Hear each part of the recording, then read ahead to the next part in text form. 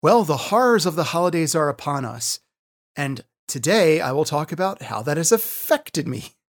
On top of that, we will talk about how to get a workout when you have no equipment and no place to go. How do you start? We've talked about it before, but we're going to talk about it again.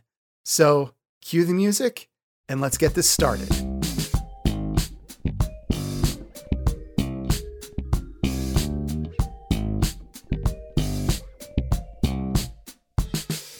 Joining me today, once again, is my boy, Jonny Bloozit.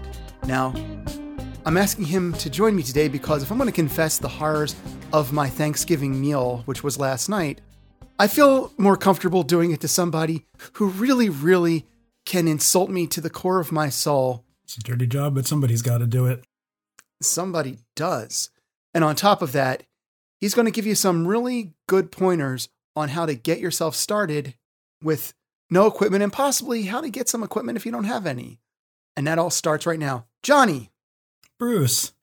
How was your Thanksgiving? Oh, my Thanksgiving was all right.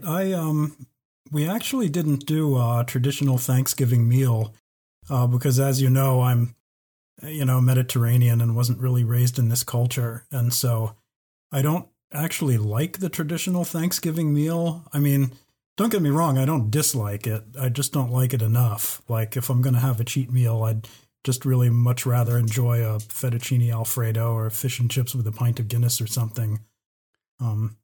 Like the turkey and the gravy and cranberry and candied yams just doesn't do enough for me. So we made a meal that was pretty much like we'd make any other night, grilled salmon and such, and I liked it, but, most people probably wouldn't want to do that for Thanksgiving, understandably. For me, it was a return to going to my buddy's house for his derelict Thanksgiving meal. So basically, I have a friend, Matt. In case you don't have a friend, Matt, for yourself, I have one. Excellent. Everybody should have a Matt in their life. Yeah, and I've got several. You may need a spare. You never know. That's true. If I run out of Matts, I definitely got myself another one to pull out of the closet and partake of. But this Matt in particular lives in a very nice big house. And so what he does around the holidays is anybody who doesn't have a place to go, they go to him. Now me, as you know, I create some of the most delectable food that exists on the face of the earth. Healthy? No. Did not master that skill. But if somebody's going to pack the weight on you, it'll be me, but it'll definitely taste amazing. So it's Thanksgiving time. We haven't done this in a couple years because of the pandemic. I made 4 dishes. I made my apple cake. I made my cream cheese kugel, which is kind of like a slightly savory version of a cheesecake. The raisin kugel, that is my aunt's specialty. And my caution bow ties. This is food that I only make once or twice a year. And it's Thanksgiving, and everybody's making these amazing dishes. So I've discovered something about this weight loss journey going off, but also specifically going off for a holiday meal. And that is, when your capacity goes down, how your body's going to react is much more severe. Unfortunately, I made the mistake of trying to keep pace with Matt, his buddy Seth, and I was eating to match them. By the time I left to come back home, I was nearly passing out. I've never felt so in danger just driving back from a friend's house because of the sheer amount of food and sugar in my system. My vision was blurry. I felt like, I literally felt like I was going to pass out. It was horrifying. Yeah, I know what you mean. And I noticed, like, the older I get, my ability to handle cheat days seems to be going down and down. Last time I was on, you made a comment about how atrocious my cheat days are, and that used to be more true than it is now. I just can't take it. The last cheat day that I tried, there were certain atrocities in the bathroom that I'll spare you the gory details of. But when you start eating... It was a violation of the Geneva Convention, man, a crime against humanity. And yet my mind had to go and fill in the blanks. Thank you, John. Thank you for that. Oh, God. But yeah, I kind of run out of steam after 2 cheat meals on a cheat day now, and oftentimes don't eat dinner at all. I just can't. Yeah, I just never had that experience where suddenly there's a color shift in my vision and I just feel the world sliding away. And of course, I'm doing that while I'm driving down the 101 on a holiday night. That was somewhat scary. That sounds bad, yeah. When you see Aztec temples sprouting up out of the pavement and, then you're really in trouble. Quetzalcoatl is coming for your soul. And that's right. But on the one hand, I have to say, I don't necessarily fully regret the Thanksgiving meal because on the one hand, I'm still early on in this journey and any meals off, any break is a bad thing. However, we are talking the holidays. And I do feel that you have to be some degree of a human being so that if people are making all this effort for you, it's okay for you in that one moment to break a little. You just have to make sure you're being sane about it and counterbalancing. We're actually going to my aunt's house for an after Thanksgiving meal, and I kind of saved my cheat day for that. And my Cuban uncle is going to be making all kinds of things. I don't know what he's making this time around, but in the past he's done ropa vieja, and he's done the fried plantains and all that good stuff. And Hootie made some peppermint bark and stuff I really like. So I saved my cheat day for that, and that's going to be awesome. And that's probably tomorrow, isn't it? Yeah. Yeah, tomorrow is what they call the leftover party. Yep. Because Liz didn't go to Thanksgiving, I was told, if only one of you can come, send her. Which, that makes you feel warm and fuzzy. And even if you can come, please stay the hell away. Yeah, even if you can come, you served your purpose. The dishes are here. We don't need you. Right. But it's going to be more of the same. But these are the 2 times in the year that any of these dishes come into my realm. So there you have it. So I guess the update for this week is that between the pneumonia, Thanksgiving, and the amount of cooking I've done, that effectively I was not on program at all. And that'll change come Sunday. Yeah, I mean, what you said the last session about you don't want to be that weird guy with all kinds of food issues at gatherings, that's very true. And so cheat day for me is somewhat movable, especially around the holidays. So if there's like a birthday or a wedding or a holiday or something, I'll just move cheat day that week and save it. Right. You then participate. Nobody's going, well, he was turning his nose up at everything and just ate 2 pieces of chicken and then looked sadly at everybody else. Right. I mean, there are people who do it, and even some people who manage to do it with grace, though that tends to be rare. Most people who are so stuck on their programs that they tend to make a big deal when going to family functions, it tends to be a little more visible than people realize. Yeah, I mean, Bill Pearl says he tries not to use food as a social thing, but I mean, I don't see that as being very practical. Food is a social thing. Food is a very social, societal thing.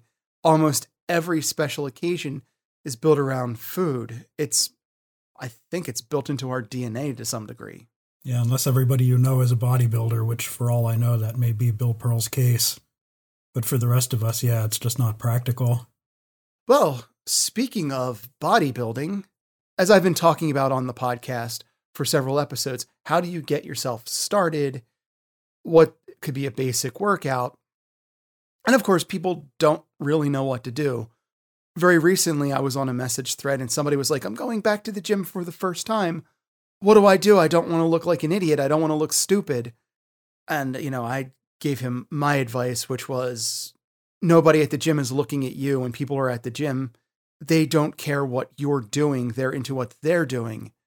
So mostly, am I going to look foolish? That is almost completely in your head. Yeah, I mean, I've never belonged to a gym except for the martial arts clubs that I used to belong to when I was younger. And so I thought what might be a pretty good topic is how do you get started with no equipment, no money, and no space? And that's exactly what we're going to do. Yeah, because a lot of people may not have a gym within reasonable distance of where they live, or may not be able to afford to go out and buy all this equipment, or may be able to afford it but might live in a tiny apartment in the city and don't really have space for all this stuff. So some of the techniques that I've blundered across or developed over the years I thought could be helpful here. Cool. So let's get this rolling. Here we are. We have our small efficiency apartment. Our TV serves as the barrier between our kitchen and our bathroom. What kind of workout can we get in this space? Well, I wanted to start with the minimal equipment workout before we go to the zero equipment workout. And weights, especially the old 1-inch style plates that aren't sexy anymore because there's all this new gear out there. Those plates can often be had for the price of carrying them away, and that's how I got every single plate that I have. Older relatives who have fallen out of weightlifting have given me stuff. On Craigslist, you see curb alerts where people are moving and they don't want to take it with them, and they'll say, just come and take it away. By the way, that is the free section in the for sale. You also get sites like FreeCycle are specifically there to give away stuff. Is FreeCycle throughout the entire United States, or is it kind of specific to various areas? I don't know offhand. Much like Craigslist, they have different subsections for geographical areas, but I don't know how good their coverage is. I've seen stuff out at the curb on trash day. Believe it or not, I've trash picked old-timey barbell that I cut down in half into an old-timey strongman sort of one-arm lift dumbbell. And you can get a lot of stuff that way. And I actually might be fixing to be one of these people shortly because of a bicep tendon injury that I tweaked, and it's still in some degree of pain months later. I've been just doing body weight exercises. And I've been contemplating actually not going back to the free weights because I'm going to be 52 years old this year. And it seems like nowadays when I hurt myself, I'm down for months, whereas in my 20s I was down for a couple of days. And when I lift weights, also, I'm a lot stiffer and in a lot more pain, my back especially, trying to bend over. And so at this age, the greater virtue might be to try to train consistently and not get injured and be more flexible and not be in so much pain. But we'll see how it goes. I mean, once my bicep feels better, I'll try out the weights again and see how it feels.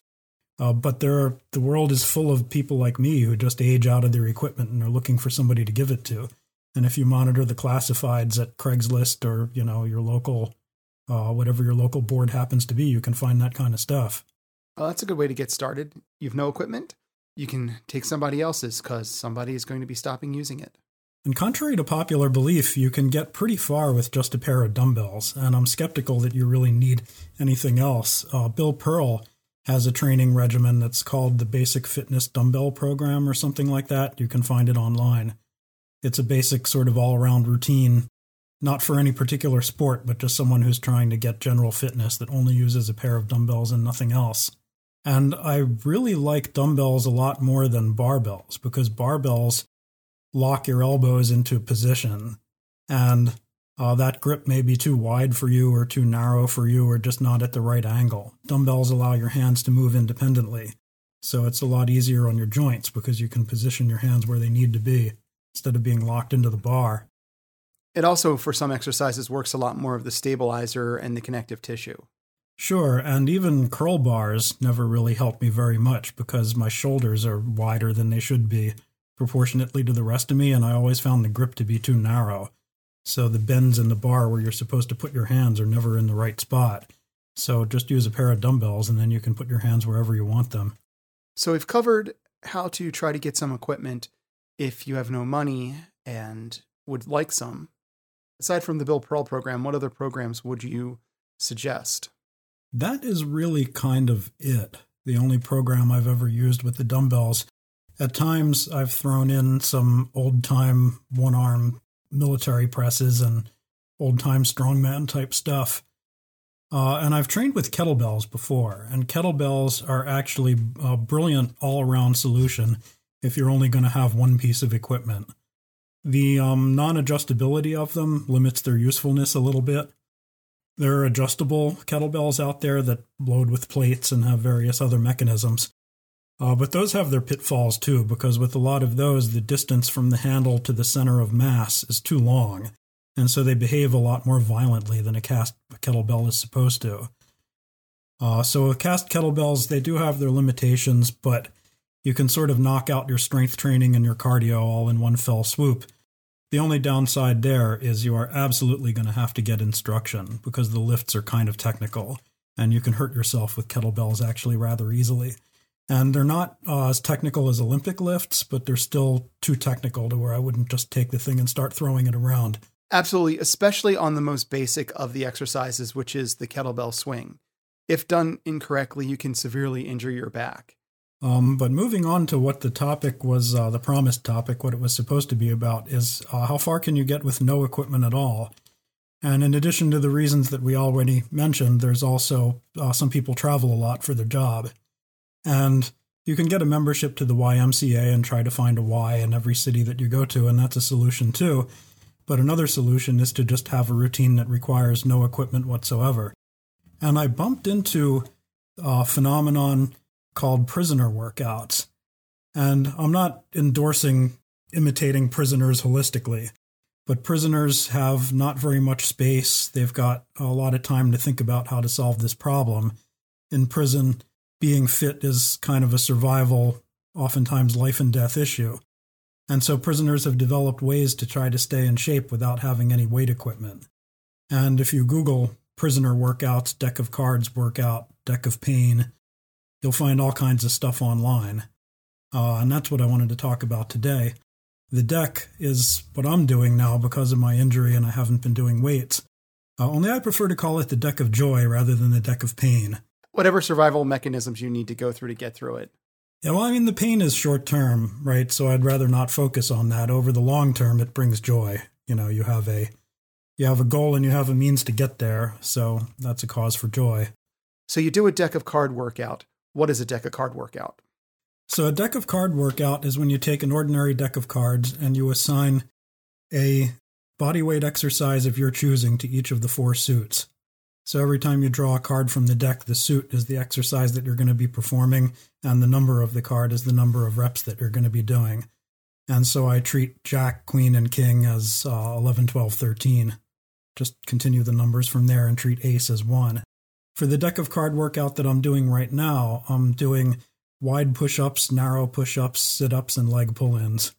But there's nothing holy about that. I chose those 4 at random. It can be any 4, and you can alternate arm routines with leg routines and kind of switch it up however you want. When I first started, I was using a short deck because getting through an entire deck is kind of a feat, and I don't know if I'm ever going to get there, honestly. So at first I was starting with the royal cards and the 10s, starting from the hard end of the deck. And then, so that's 20 cards total.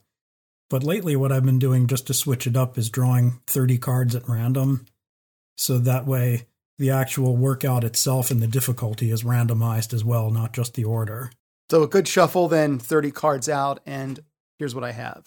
Right, and whatever the gods of luck tell you you're doing, that's your routine. And I don't always get through it, because depending on how the cards fall, you can get a couple cards representing the same exercise in a row, and then it's difficult. If you're drawing 30 cards at random, you can get a narrow push-up heavy workout, which the narrow push-ups are the exercise out of that lot that I find the most difficult. And when that happens, I'll crap out on that one sometimes. And if you look at some prisoners who advocate these exercises, some of them are in fantastic shape, doing nothing but body weight exercises. And there's a growing body of evidence that suggests that everything that's going to happen happens on the last rep, and that it doesn't make any difference how you get to it. So if you're doing a heavy lift with a lot of weight on the bar, your last rep might be number 3, and then you get to failure pretty quickly. And if you're doing a body weight exercise, you might fail on number 30, but that doesn't make any difference at all. Failure is failure. And so some of these guys are getting results that they say are comparable to what they'd be getting with weights. And if you look at their physiques, it seems like the claim is plausible. Personally, I feel like I was a bit stronger when I was using weights, but I'm also getting older, so it's really hard to know. So the deck of card workout is one very effective way to get an overall body workout. It has a large degree of adjustability because you can throw any 4 exercises in. Another variation that some people do is instead of Jack is 11, Queen is 12, King is 13, but there are some people that simply do face cards as 10. So you've got a lot of flexibility, and I love the idea of just drawing a random amount of cards and whatever they are, and that totally randomizes what your workout will be day to day, which is good for body confusion. So your body really doesn't get a chance to adapt. So that's one full body workout you can do. Do you have any other full body workouts that you also do or recommend? A lower body workout that was developed by Mike Tyson when he was in prison. And when he got out of prison, he attributed his subsequent successes in the boxing ring to having done this routine. is a set of squats where he lays out 10 cards in a row on the ground. And so you squat down and pick up the first card and place it on top of the second card. And then you squat down, pick up the first card, squat again the second card, placing them on top of the third card.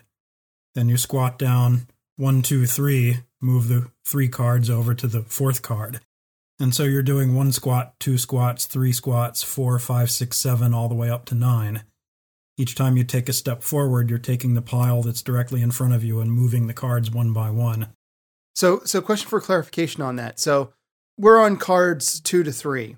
So do I squat down, pick up a card, take a step forward, squat down, put it down, get back up, step back, squat down, so that you're kind of going back and forth, back and forth? Yes, except the cards are close enough together typically that you don't actually have to step back and forth. You can generally reach, but the idea here is that if you have a pile of 3 cards and you're placing them on top of the fourth card, you want to do 3 squats. You don't just want to squat down once and stay down there and then move the 3 cards, 1, 2, 3. So the idea is you're doing a set of 1, then a set of 2, then a set of 3, then a set of 4, all the way up to 9. And this will kick your ass, my friend. It sounds a lot easier than it actually is.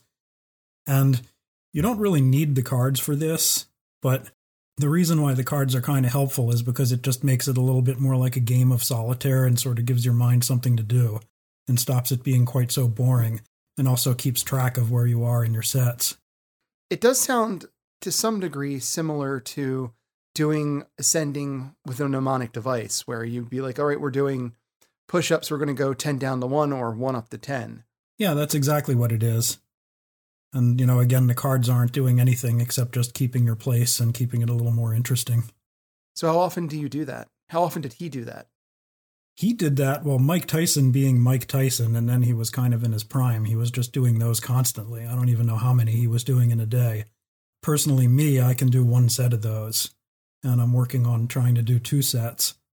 The bottom line is it's your workout and it's your deck, and you can do anything you want to with it. You can rig it any way you like. The cards are just there to entertain you a little bit. A full body workout that I've done is where I've done descending of 3 exercises, or 4 exercises. One of which was doing squats, push-ups, crunches. It's 3 exercises. 1 for the leg, 1 for the upper body, 1 for the abs. And then I would go 10, 10, 10, 9, 9, 9, and all the way down to 1. You can get a very easy and very effective workout that way. And again, if you want to make it harder, you start 1 and then work your way up to 10. And by the time you get there, it's very, very painful. Well, you can do the Tyson squats in descending order as well, instead of ascending order, where you would start with a pile of 10 cards, and then you would do 9 squats to take 9 cards off the top and put them in the next pile, and then do 8 squats to take 8 cards and put them in the next pile. And so then at the end, you'd end up with a row of 10 cards on the floor. What else have you got up your sleeves? So this idea was developed, as far as I know, by England's most notorious prisoner, a man who was born Charles Salvador, but then bizarrely changed his name to Charles Bronson. And, why Charles Bronson? Who knows? But we're not talking about Charles Bronson, the actor. We're talking about Charles Bronson, the prisoner. And this is a guy who's such a bad guy. He's spent most of his incarceration in solitary confinement. And when other prisoners need to be protected from you, that's a pretty bad guy. What he discovered is that you can take an ordinary chair or a stool, and if you hold it by 2 legs right at the end and hold your arms all the way out so that you're completely straight, you'd be surprised how much resistance this gives you. The torque that it exerts on you is really heavy. And so you can swing your arms around in arc-like motions and use the chair itself as a resistance device. You're talking about holding it like fully out. Right. And then basically just trying to control it. Right, and you can go side to side, you can go up and down, you could go over your head and all the way in the back to try to hit your triceps a little bit. Just anything you feel like doing.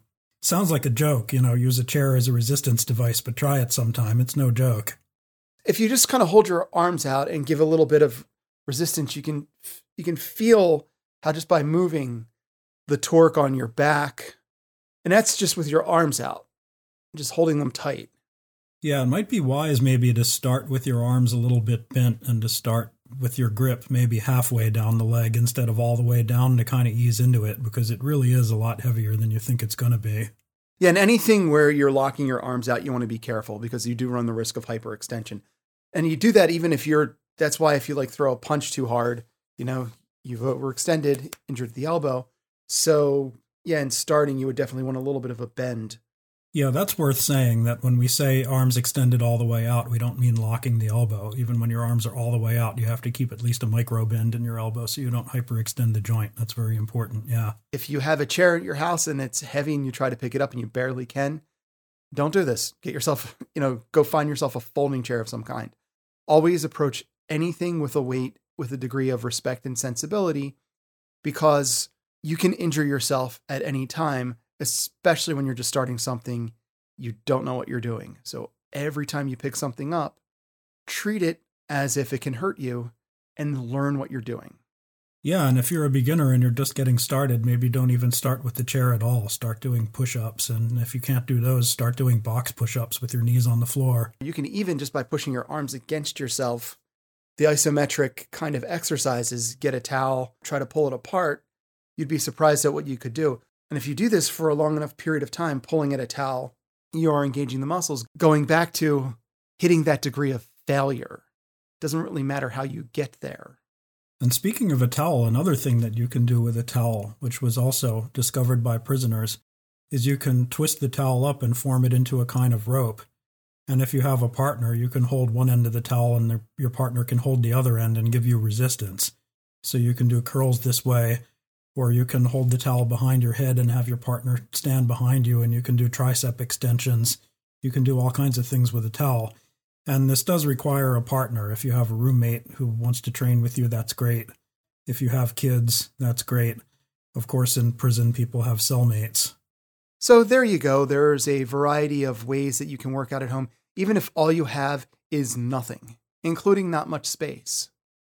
There's also another fundamental exercise that everybody should do. That's walking. Yeah, walking is great. And as I recall, the Philadelphia police turned you and I into great walkers, so I guess we're indebted to them for that. Philadelphia under Mayor Rizzo in the 80s was a bit of a police state, tough on crime. And so being young and male was de facto illegal, so if you were just kind of standing around, the cops would come around and go, "Hey, you, yeah, what are you doing there? You can't stand there. Move along. Get out of here." But if you were walking, they'd leave you alone because it looked like you were going somewhere. And so when we wanted to talk about something and didn't want our parents listening or just wanted some private time or whatever, we'd just walk. And I remember the half mile turned into a mile, turned into 2, 3, 4, 5. And eventually one night, I remember we did an 18-mile walk to a pizza shop just to see if we could do it. You remember that? Yes, actually, it wasn't to the pizza shop. That came after the goal. We walked to a place called the Neshaminy Mall, and we did it from a place in northeast Philadelphia called Welsh and Bustleton. It was about a 9-mile walk, and not a completely paved, easy kind of 9-mile walk. It was along one of the most dangerous streets in the United States, which is Roosevelt Boulevard, Route 1, where there are so many car accidents all the time, usually fatal. It is another point of pride of Philadelphia. But we walked to the Neshaminy Mall, and then as we were heading back, we stopped at the Pizza Hut along the way and had dinner, and then finished the walk on an incredible amount of pizza because we were teenagers, and that's what you do when you're a teenager. You stuff yourself with pizza. Yeah, now nowadays I wouldn't recommend starting with an 18-mile walk, and I definitely wouldn't recommend stopping at Pizza Hut of all places. But walking is definitely more stimulating and a better experience than walking on a treadmill. And I find riding a bike that goes somewhere a much better experience than riding a stationary bike. And if something is a good experience and you can find your zen and get into your peaceful zone, you'll find yourself more inclined to do it. And even to this very day, whenever I want peace of mind or just want to unwind a little bit, I always find myself taking a walk. And if you live in a place that has bad winters, there are oftentimes indoor malls. Hopefully the pandemic is winding down, fingers crossed, and indoor spaces will be more usable again. But there are malls, like we used to have one in Philly called Franklin Mills. Was that what it was called? Yep. Not just the Mills, but yeah, Franklin Mills. And it was just this giant loop. And on days when the weather was bad, you could go there and just walk around the loop. And there were some sights and sounds and smells and whatnot, and just something to keep you somewhat stimulated as opposed to just going on a treadmill like a hamster. It wasn't actually a loop. It was about a half mile. It was shaped like a lightning bolt because it was the whole mill thing was each of them were themed. And for Philadelphia, it was the Franklin Mills, Ben Franklin. So there was like a big clock where every hour Ben Franklin would vomit out various things. And there was like a TV stack and there were lightning bolts all over the place. They've made it a bit more tasteful now, if you can use tasteful and malls in the same context. But yeah, you'd walk up and down the lightning bolt. There was various things to do and things to see. Even now, when I go walking, I will go to, because I don't like being out in the sun. I burn really easily. So when I'm going to do a long stretch of walking, I really do want to do it indoors, but I don't want to be on a treadmill. So my methodology is I go to a place called the Glendale Galleria. I can figure out ways of walking so that I'm seeing different things. So it's still a bit engaging and I can get miles of walking in fairly quickly while being covered and not exposed to elements, which is what's important to me. Because, as I said, I don't like being in the elements. Right. But walking is how I originally lost my weight. I had weighed at 280 pounds at 11, and it came off by me walking all over the place. There wasn't much in the way of diet because I really wasn't dieting back then because, well, what 12, 13-year-old does. So it was all just from constantly walking. Walking sort of hits a sweet spot with weight loss. You're going at a certain pace where, your body can easily access the energy that's in it. Anybody can walk unless you're extremely heavy. And then even then, you can probably manage little bits and pieces of it. Yeah, and if you are extremely heavy, particularly if you're over 40, let's not have a heart attack in the act of trying to lose weight. Like cleaning up your diet and losing some weight and starting to move, first of all, ease into it before you start doing heavy athletics, and walking is perfect for that. You may want to get clearance from your doctor, you may want to do something kinder on your joints and lose some weight before you get into the really heavy stuff, and walking is great for that. So John, any other thoughts that you might happen to have? A thought actually crawled into my head this morning, which was relevant to something you said in the last session where you described yourself as a professionally trained comfort eater, and you could out-comfort eat the best of them. And comfort eating is something that's a particular problem for all of us around the holidays. But the thought that crossed my mind is that you might actually not be a trained comfort eater. We might have instincts that have evolved to be the way they are that are now maladaptive but once served a purpose in and around comfort eating. So if you think about the three stressors that existed in people's lives, things that gave them anxiety starting from 40,000 years ago up until maybe 100 years ago, the three stressors would have been famine, that there just is simply a shortage of food, not enough to eat. The gathering and hunting didn't go very well this past couple of weeks. Or it would have been weather, impending winter. Winter is coming. Or it might have been number 3, impending violence, that either we're going to go out for a hunt tomorrow or we're going to war. And in each one of those 3 cases, fattening up is a reasonable thing to do. Right? So if there isn't enough to eat and you're starving, then eating anything you can shove into your mouth is reasonable. And if winter is coming, fattening up to the tune of 50 pounds would have not even been possible back then. Like fattening up for the winter probably meant more like 5 pounds. And that also would have been a very advisable thing to do. And if you're going on a hunt or you're going into war, you would want to eat a big meal and keep your strength up. Make sure your glycogen supplies are full. Make sure you have enough fuel to go. So eating as much as you can, which wouldn't have been very much in any case, would have been a perfectly reasonable thing to do. And I wonder if there isn't an evolutionary component to why now when we feel stress, we want to eat. For the most part, for a lot of people, I think for a majority of people, when stress happens, it does create the desire to consume. And for me, though, I will say, I will push back on, I'm definitely still well trained. There could be a biological component to it, but I am by far well trained to do this. Well, there is training, definitely. I mean, if your comfort food is Krispy Kremes or White Castle, you've obviously been trained to do that. That stuff didn't exist in the tundra or on the savannah. But the training is training you to do, I suspect, something that your body sort of wants to do anyway. And that's why it's really easy to train people to do that. Well, a lot of our based instincts do work against us in a modern society. The things that attract us, the things that draw us in, are now constantly being used against us to get us to buy things, which is the whole commercial and the way commercials are presented, the way the entire online game thing, it's all supposed to hit the same instincts. Yeah, that's right. The hyper-palatable processed foods have rooms full of engineers working on making them hyper-palatable by piggybacking them onto things that we're evolutionarily designed to like. Yeah, we are evolutionarily designed to desire sweetness because it was rare, it was a ready source of energy. And so when you found a beehive full of honey, you would eat the entire beehive full of honey and you would put all that on as fat because you're going to use that fat. It's in the modern society where it is sedentary lifestyle, abundance of food in a way that never existed before in humanity, and there was no way of evolutionary predicting such a thing. Yeah, so I don't know if this makes any practical difference, but maybe it helps to some degree in combating these urges, having some idea where it is they come from and why they're there. It can, provided the circumstance that you're going through allows you the brain space to do so. For example, I understand how I process things. I understand where my bad instincts come from. And yet Sunday, when we were running Daisy to the emergency vet office, unable to breathe, and I was afraid that I was going to lose my dog, and I don't know how much I've mentioned it on the show before, but my dogs are very much, I'm one of those people who's like, my dogs are my children.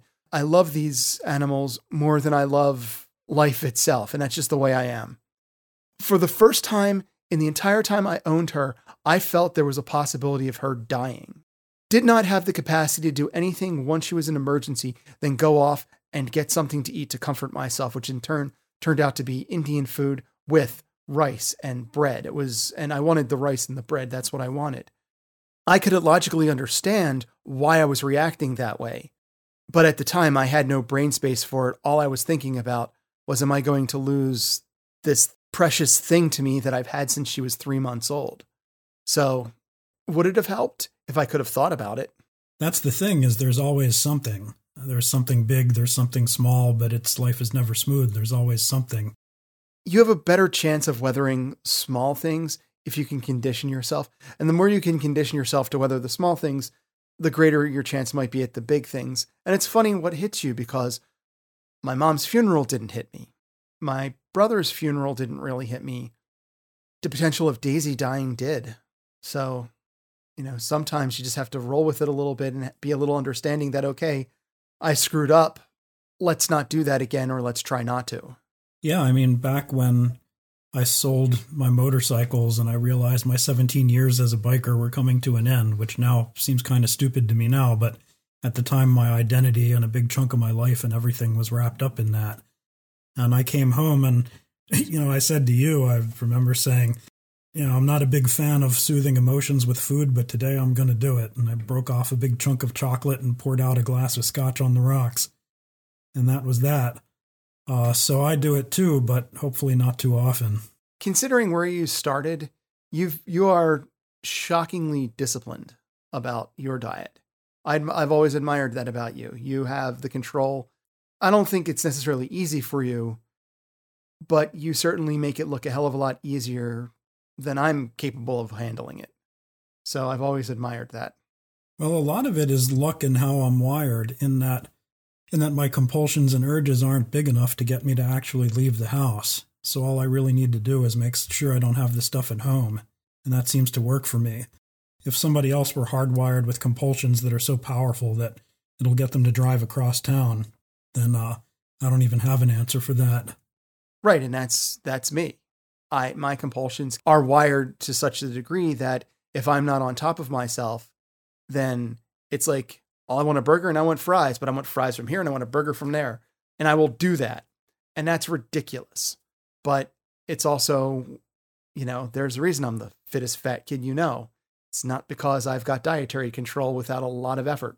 I wonder if a part of that is situational as well, because living in the LA area, you're used to driving a lot. And so you drive everywhere you go and every time you need anything. And so you don't see it as an effort.